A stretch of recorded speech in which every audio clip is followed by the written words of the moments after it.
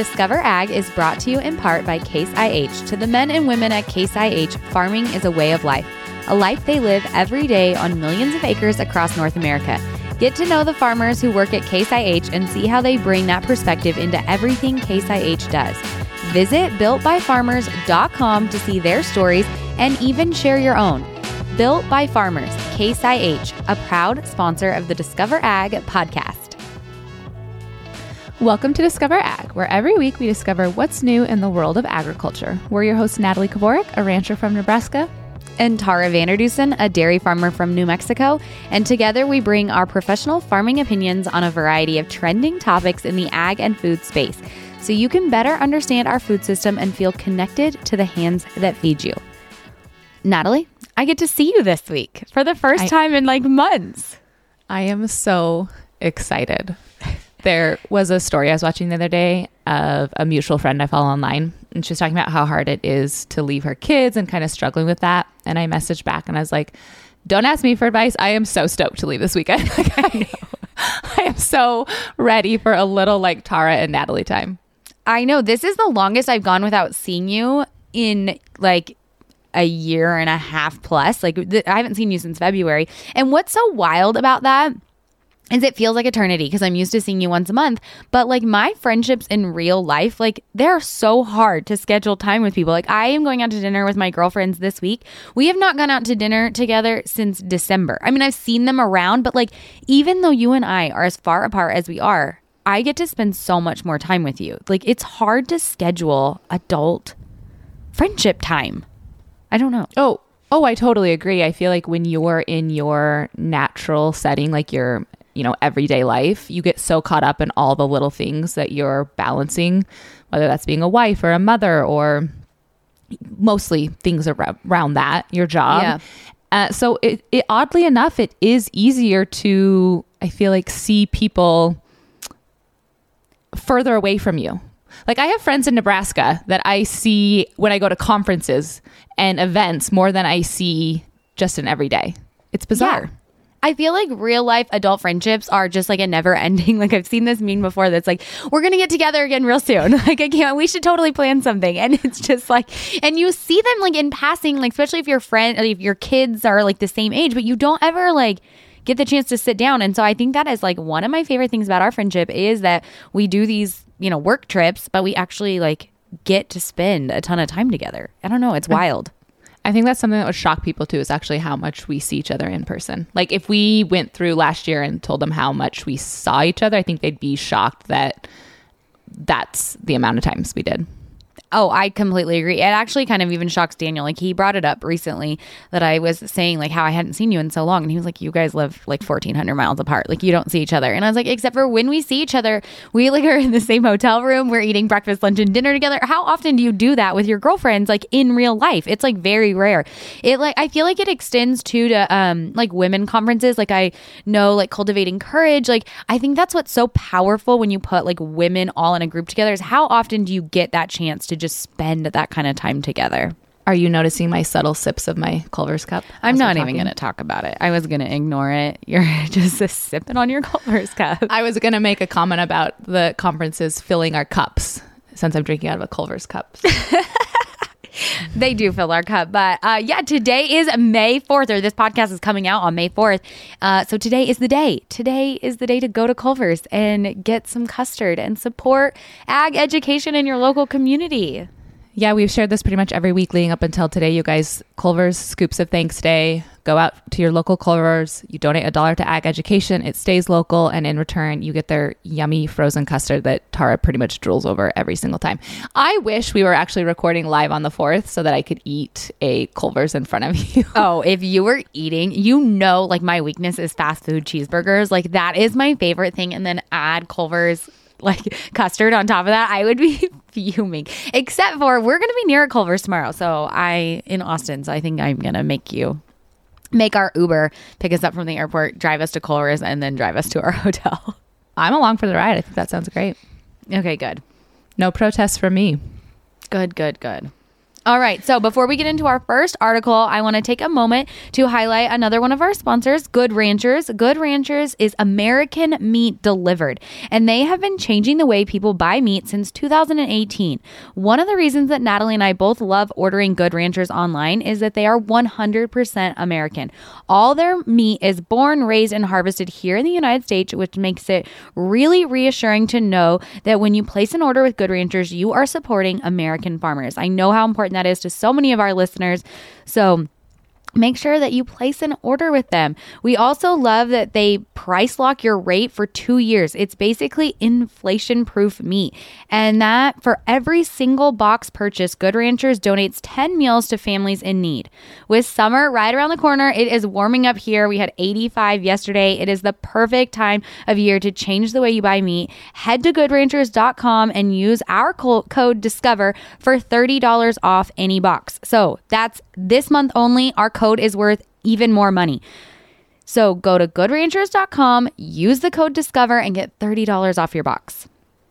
I see your subtle flex about the weather in my face. I laid by a pool yesterday. It was 85 and sunny and gorgeous. It has been so windy here. Oh, it's been windy here too. Don't worry. Oh. But it's just hot wind instead. It feels like a blow dryer on your face instead of a... Well, that sounds lovely. Who doesn't want that? I know. I felt bad. Luke wanted to hang out with us, have a virtual FaceTime yesterday, and I didn't want to like flex that we were too exhausted from laying by the pool. Sorry, Luke. That is hilarious. I wish you would have. Oh, all right. Diving into Article 1. Title, Saudia Company draws unlimited Arizona groundwater to grow alfalfa amid drought. Farms in western Arizona are growing alfalfa, one of the most water-intensive crops in an area where there's a shortage of water. Some farms are foreign-owned and are shipping the crop to Saudi Arabia, where it's illegal to grow because it takes too much water. So this article, I really think that there is issues here, but I do think where I want to start with this is that if this was a different foreign country, I don't think it'd be making headlines the way it is. I think because this is Saudi Arabia and it's a Middle Eastern country, it's a little bit splashier of a headline. So I'll disagree a little bit. I don't think it has so much to do with Saudi Arabia as it does with just foreign ownership. So I agree. I think it's making headlines because of foreign ownership. I think if it was China, it would still be a problem. I think any foreign name besides US, you put a foreign name, they're taking our water and then shipping it back, I think it causes an uproar. So we've kind of talked about this before, but the top 3 countries that own farmland in the United States are not like China or Saudi Arabia. It's Canada, the Netherlands, and Italy.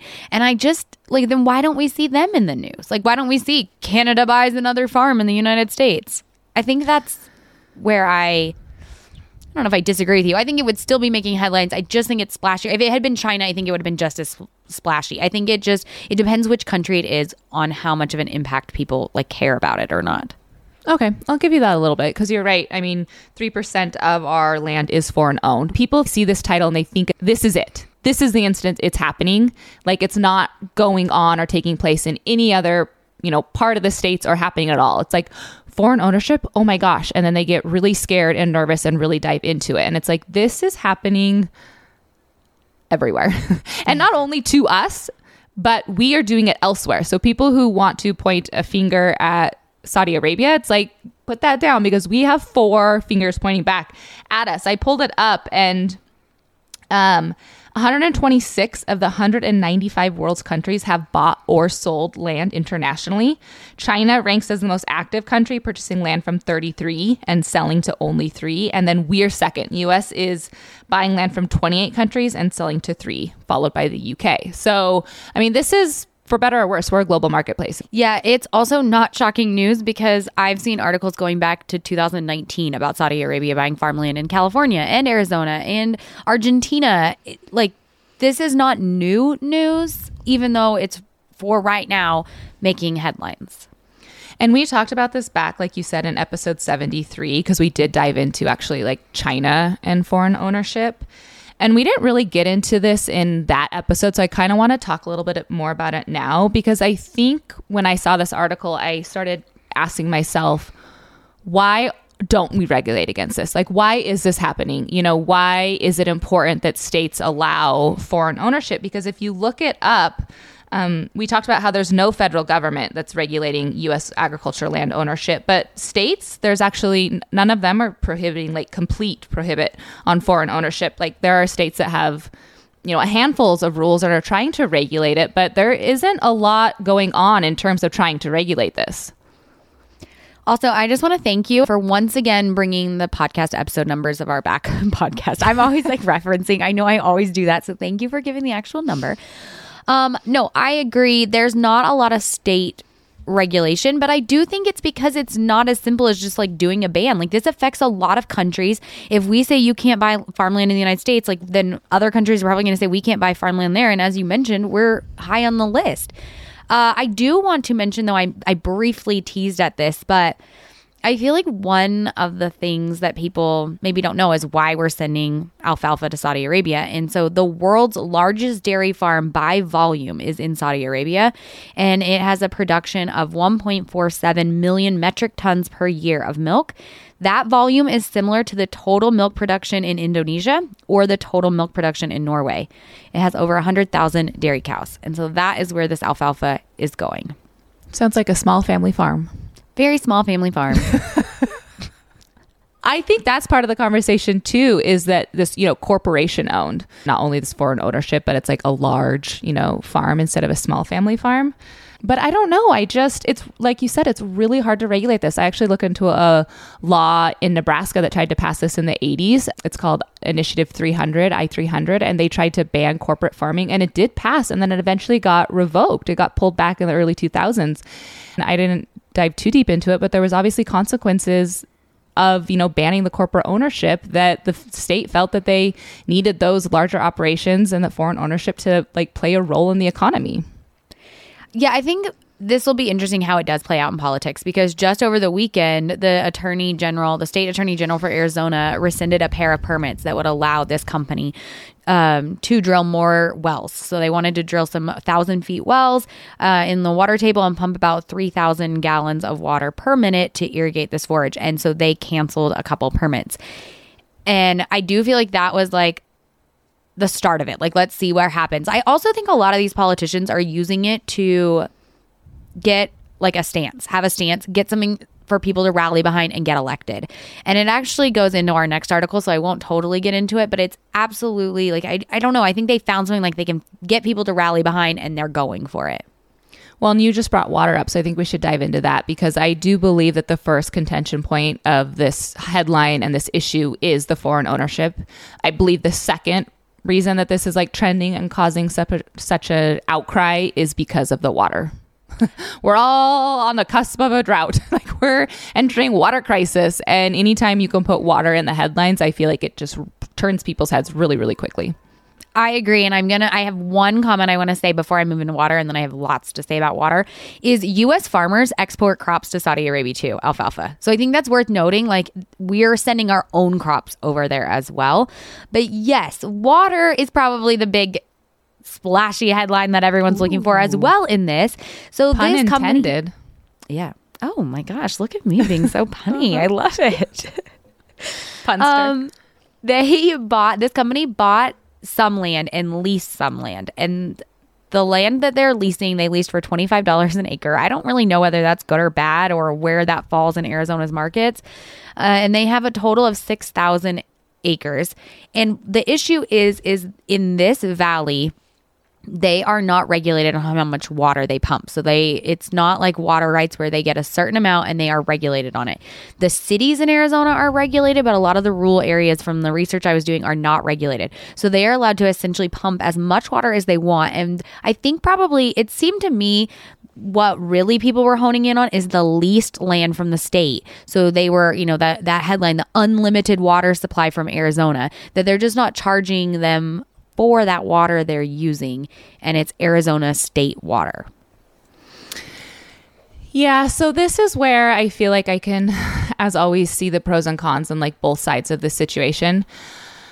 I think that it would be hard to stomach probably driving if you're in an area that is drought stricken and there are fields that are obviously dry and barren. And I haven't been in this area to paint the picture, but if you have a contrast between, one field that is not obviously, lush and green, and then you drive by and you see this alfalfa and the water that is being pumped into it, I think it is hard for some people to stomach from like a visual component and that idea of like allocation of where we're putting our water.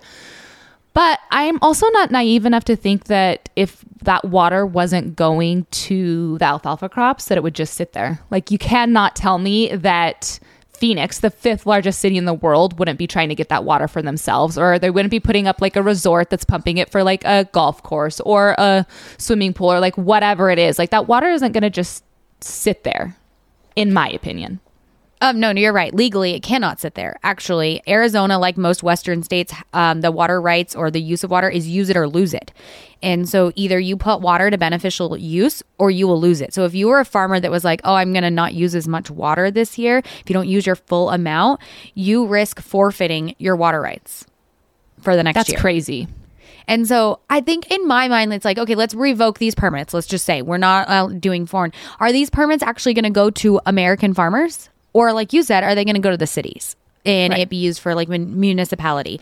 68% of all water in Arizona does go to agriculture, which I think is worth noting. So, ag is using water, as we always say, to grow food that we all eat in the cities and in rural areas.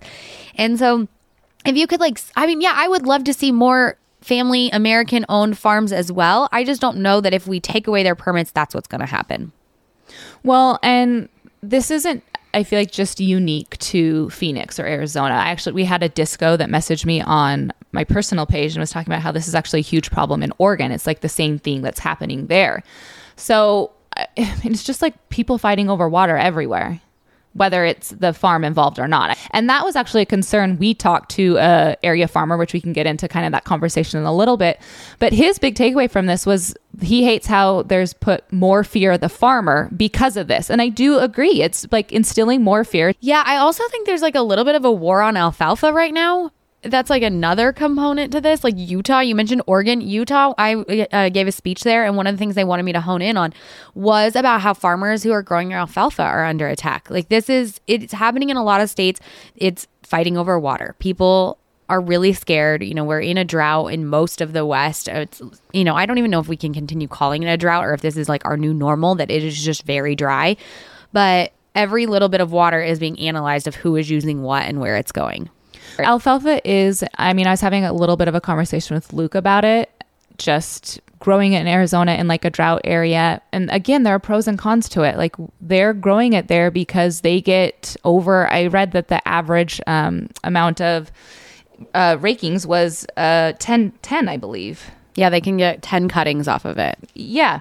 And here we're doing 3 maybe and grazing it, and back home my family's ranch is probably doing 2, so that's a drastic, like, it's a very productive crop when you get in an area like that. And Luke was also talking about how high of a quality it would be because they wouldn't be fighting with a lot of the other weather that other states do when they're growing it. And so on one hand, it does make sense to grow it in a place like Arizona where it can, it's a pretty powerful forage plant for animals to feed off. Like, it's a really high protein, and so just a little bit can go a long way. And so I see the pros of raising it in Arizona when people are like, why are you raising it there where there's no water? Yeah, and the local farmer we talked to actually mentioned that, and it grows for years and years. So you're thinking about, you're not, you want to talk about like conservation and environmental, you're not sending tractors out there every single year. You're not replanting. You have a constant cover, like a crop on your land. There's also like a lot of benefits to that as well. And it's a pretty like salt tolerant crop. So if you have like saltier water, saltier soils, it is a crop that can really thrive. So again, yeah, it's not a bad crop. It's actually a really great crop. Mm-hmm. I think I'm going to end us on like a cliffhanger of a conversation we could absolutely take in like another 20 minutes, but I don't think we should. But I think when I like step back and look at this article from like a whole, I personally do not have as much of an issue with a company like this one. What is it?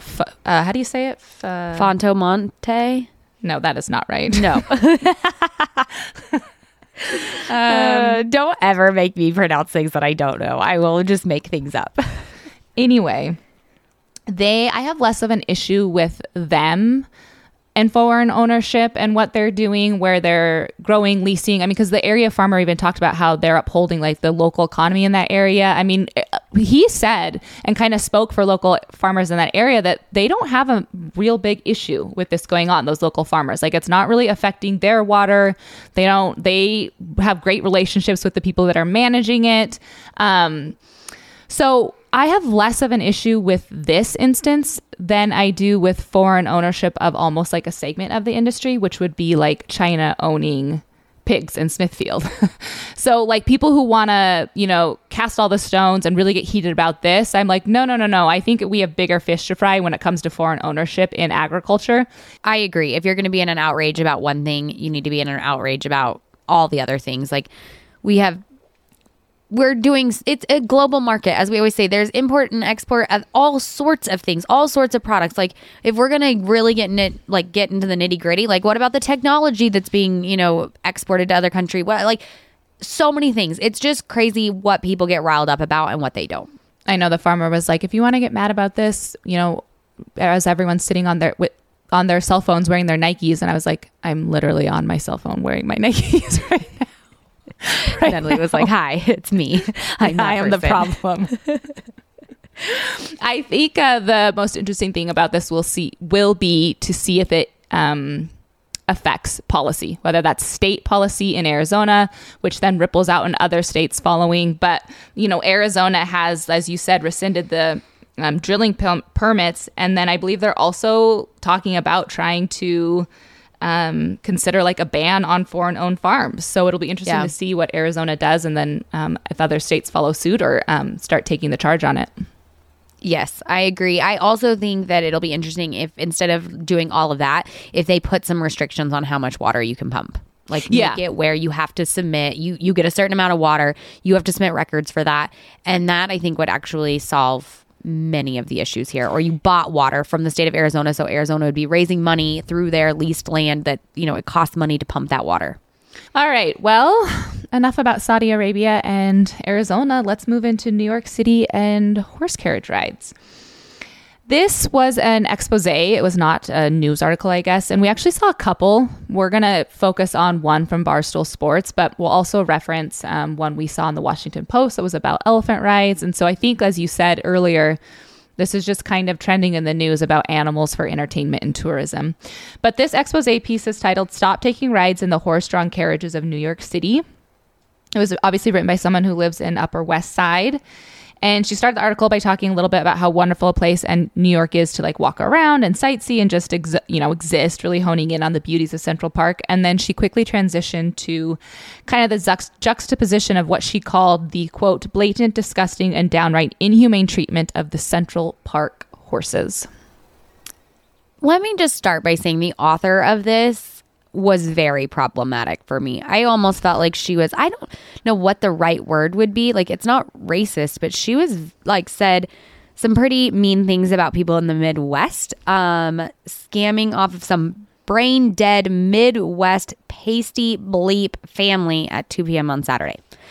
And that was just one of her many, I don't know, references to people not living in New York, that they were like stupid and that this was like the fault of all of the tourists coming into New York.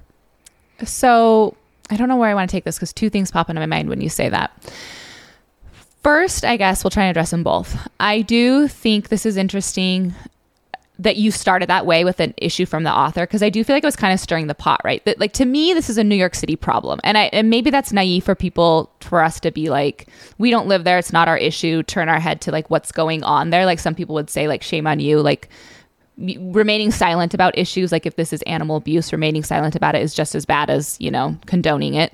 But I asked kind of Luke about it because I always ask him about our articles. And I was like, hey, what do you think about horse-drawn carriage rides in New York? And he looked at me so confused. He was like, I don't know, I plead the fifth, I guess. Like, he was like, what are you talking about? What's going on? And I was like, well, there's kind of like some controversy about them, like from a animal humane standpoint. And he was like, do we have to have an opinion on everything? Like, do I have to know what's going on in New York City and address it? And like, where do you draw the line? And like, I just want to live in central Nebraska and exist and not have to care about what's going on in New York City. Because I do think the second point that came to mind for me, I do think that people in New York City are not the ones paying for the rides. And so I do think she's a little bit right in saying that these people coming out are the ones that are like, oh, top 10 things to do in New York City. Let's go on the horse ride. Like, I don't think it's New York City residents that are paying for this and condoning it. In fact, they're the ones that keep trying to pass a law to ban it. And for some reason, it will not get banned.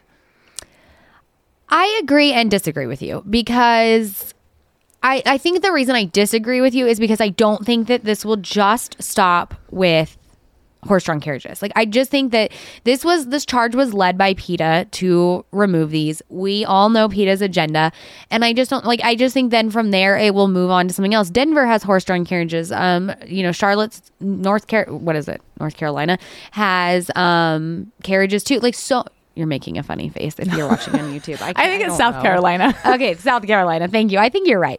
Anyway, there's lots of other places. And so I just think, while it does not impact me directly at all, I have taken a horse-drawn carriage through Central Park. So this time it's me. I'm the problem in this situation. But I guess then that gets into the point of like, what's your opinion on it? Like, what do you think? So I have visited New York City and I did not take a horse-drawn carriage. I'm not surprised by that at all. I am not the problem.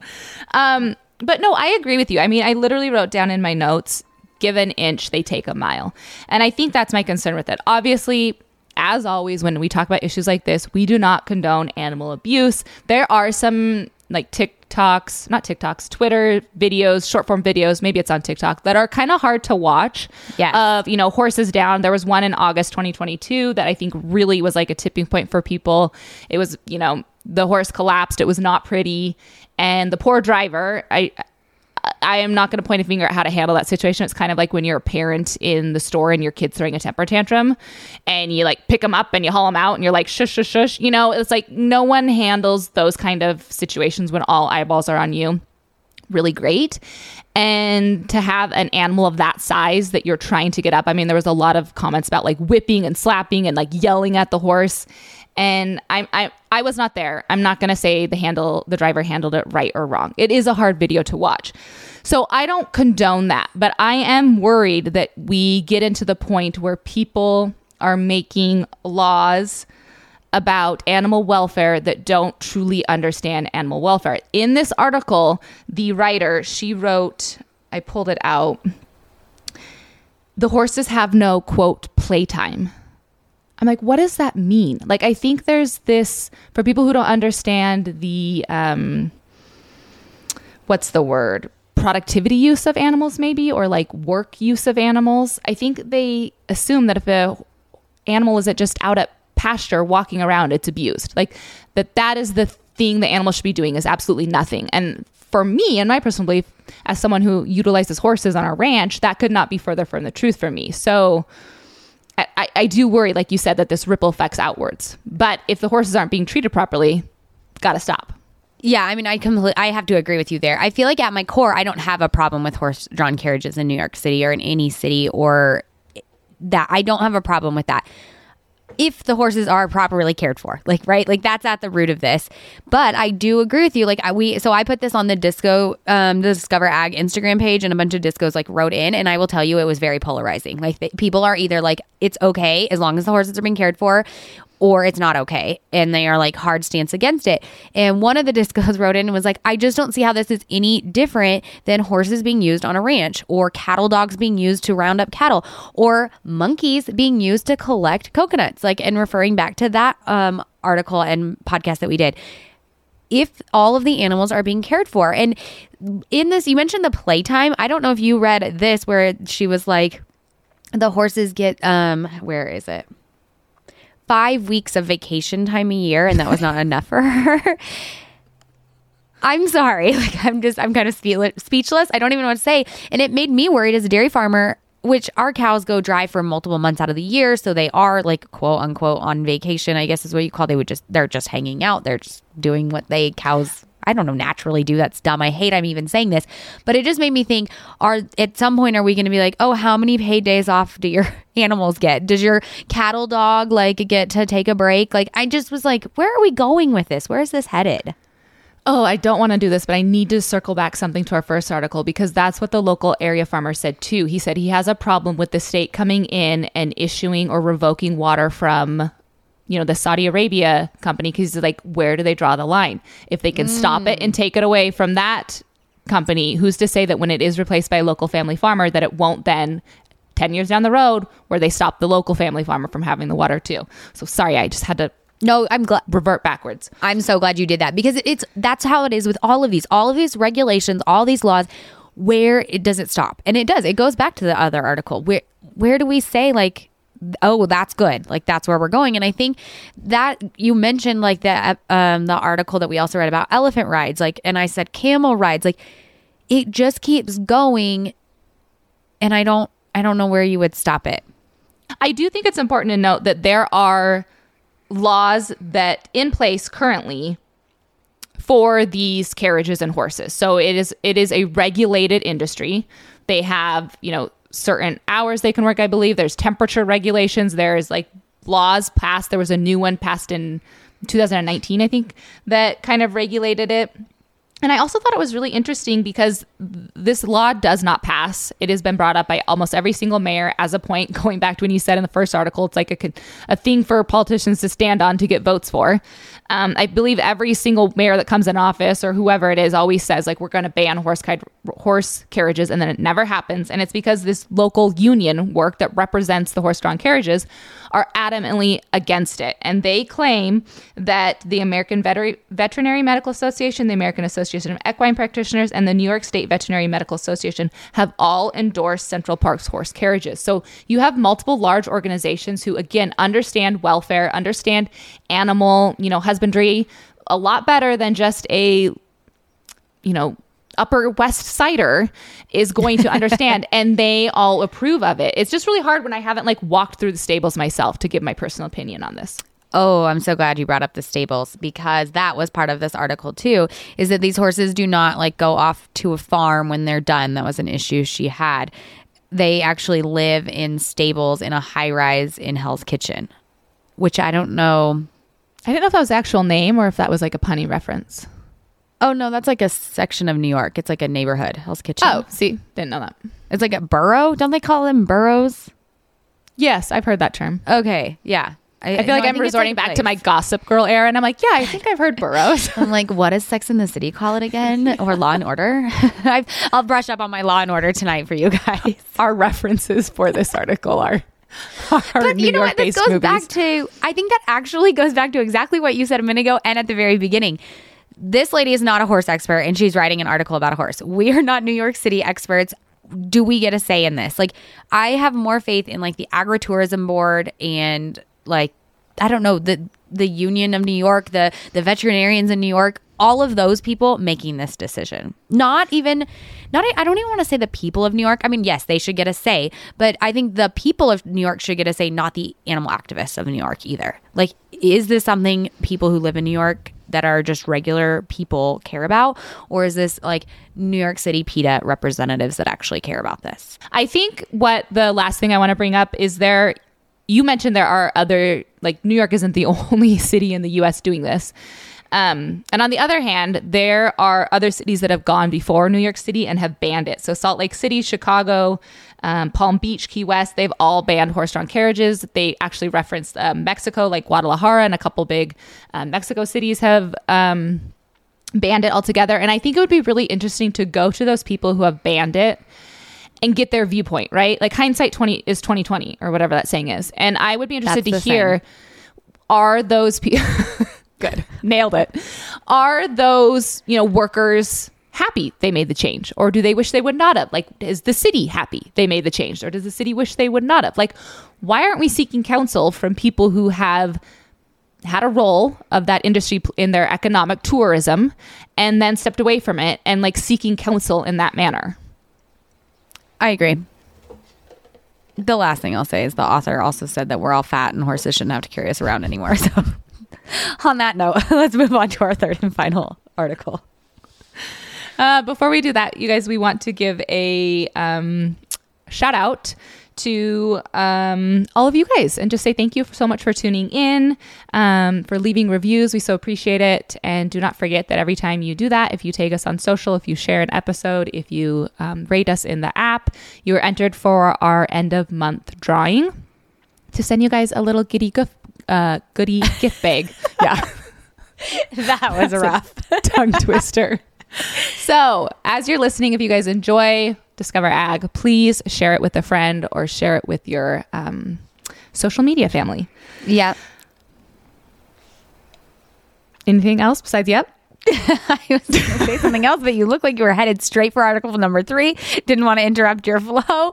I was just going to say we will be sending out our box for April this month, and it has some really cool, like, unique creators, designers. Like, we try to find really custom things for our giveaway. So the lucky winner will be announced this week.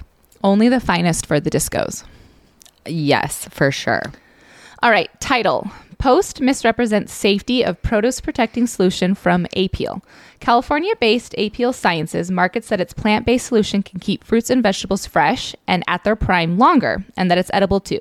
But social media posts are distorting the safety of that product, known as APEEL, by conflating it with an unrelated cleaning product that shares the name APEEL.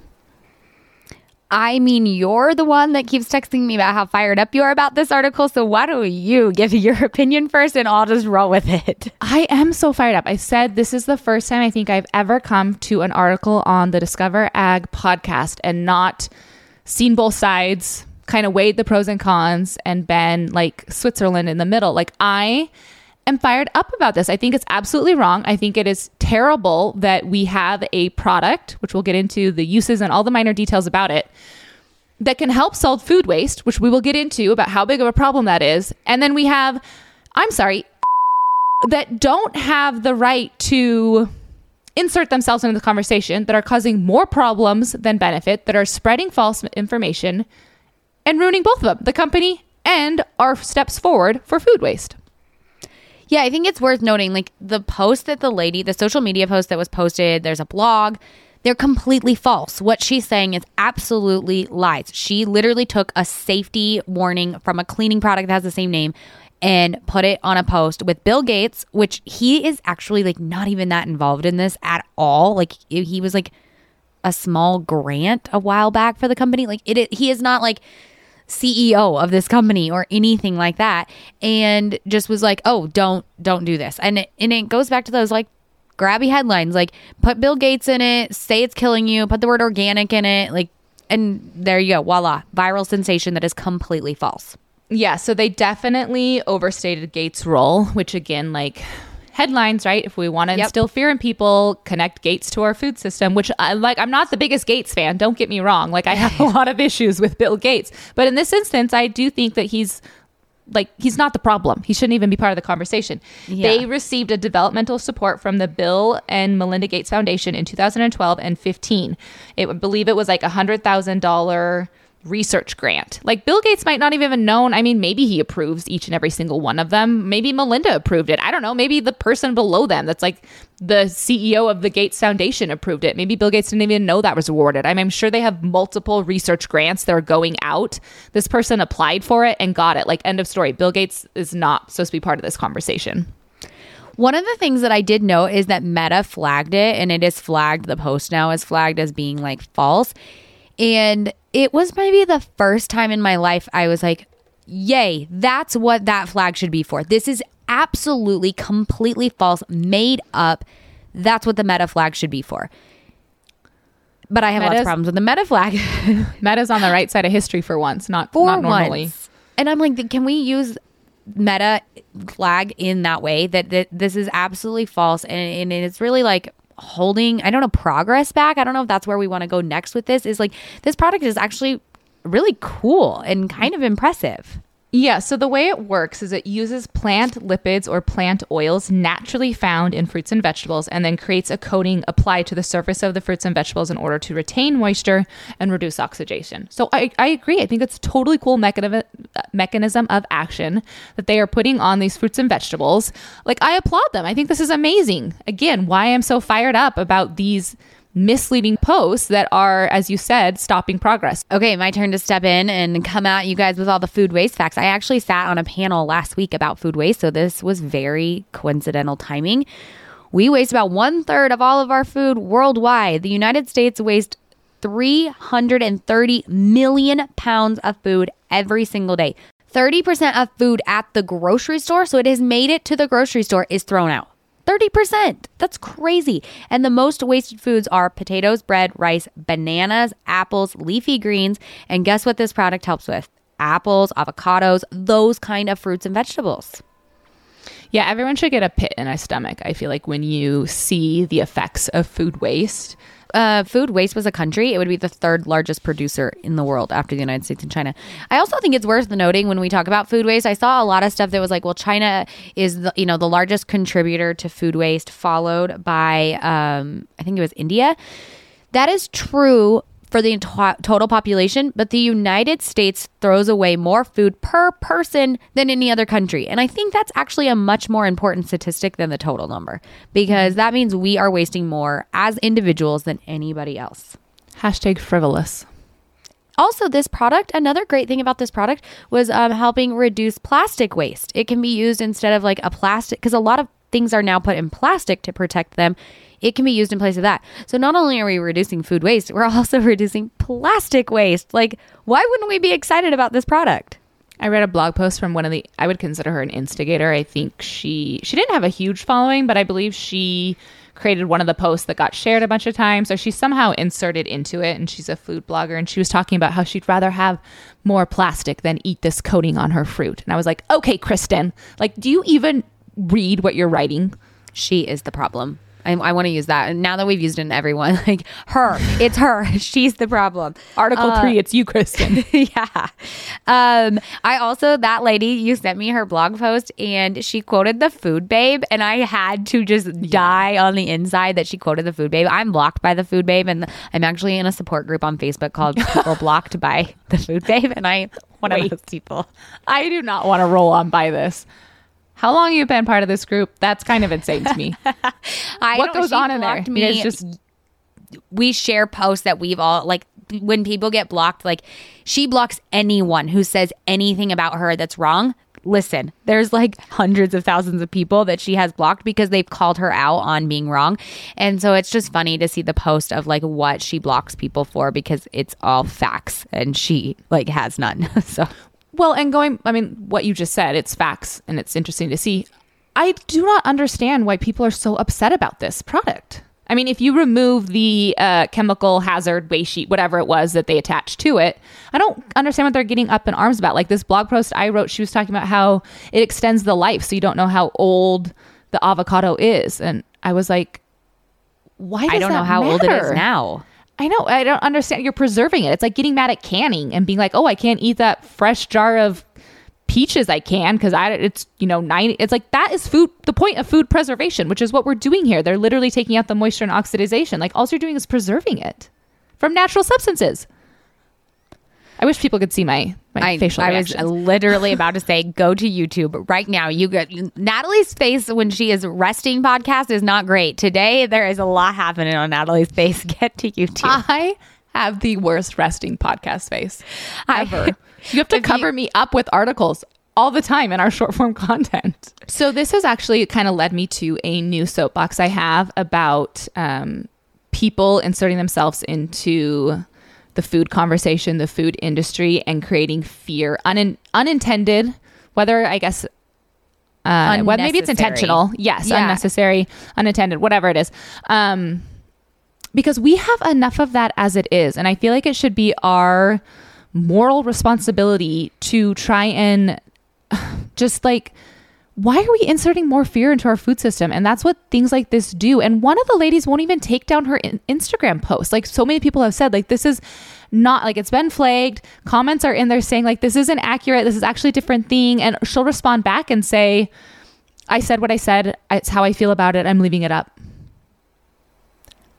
That's nuts. That's like the definition of insanity, is that lady like being told you made a mistake and you can't own the fact that you whether by accident or on purpose, it almost leads me to think maybe she did it on purpose if you won't take it down. Because I feel like I'd be so embarrassed if I by accident grabbed the wrong hazard sheet for the wrong company and then became a viral sensation.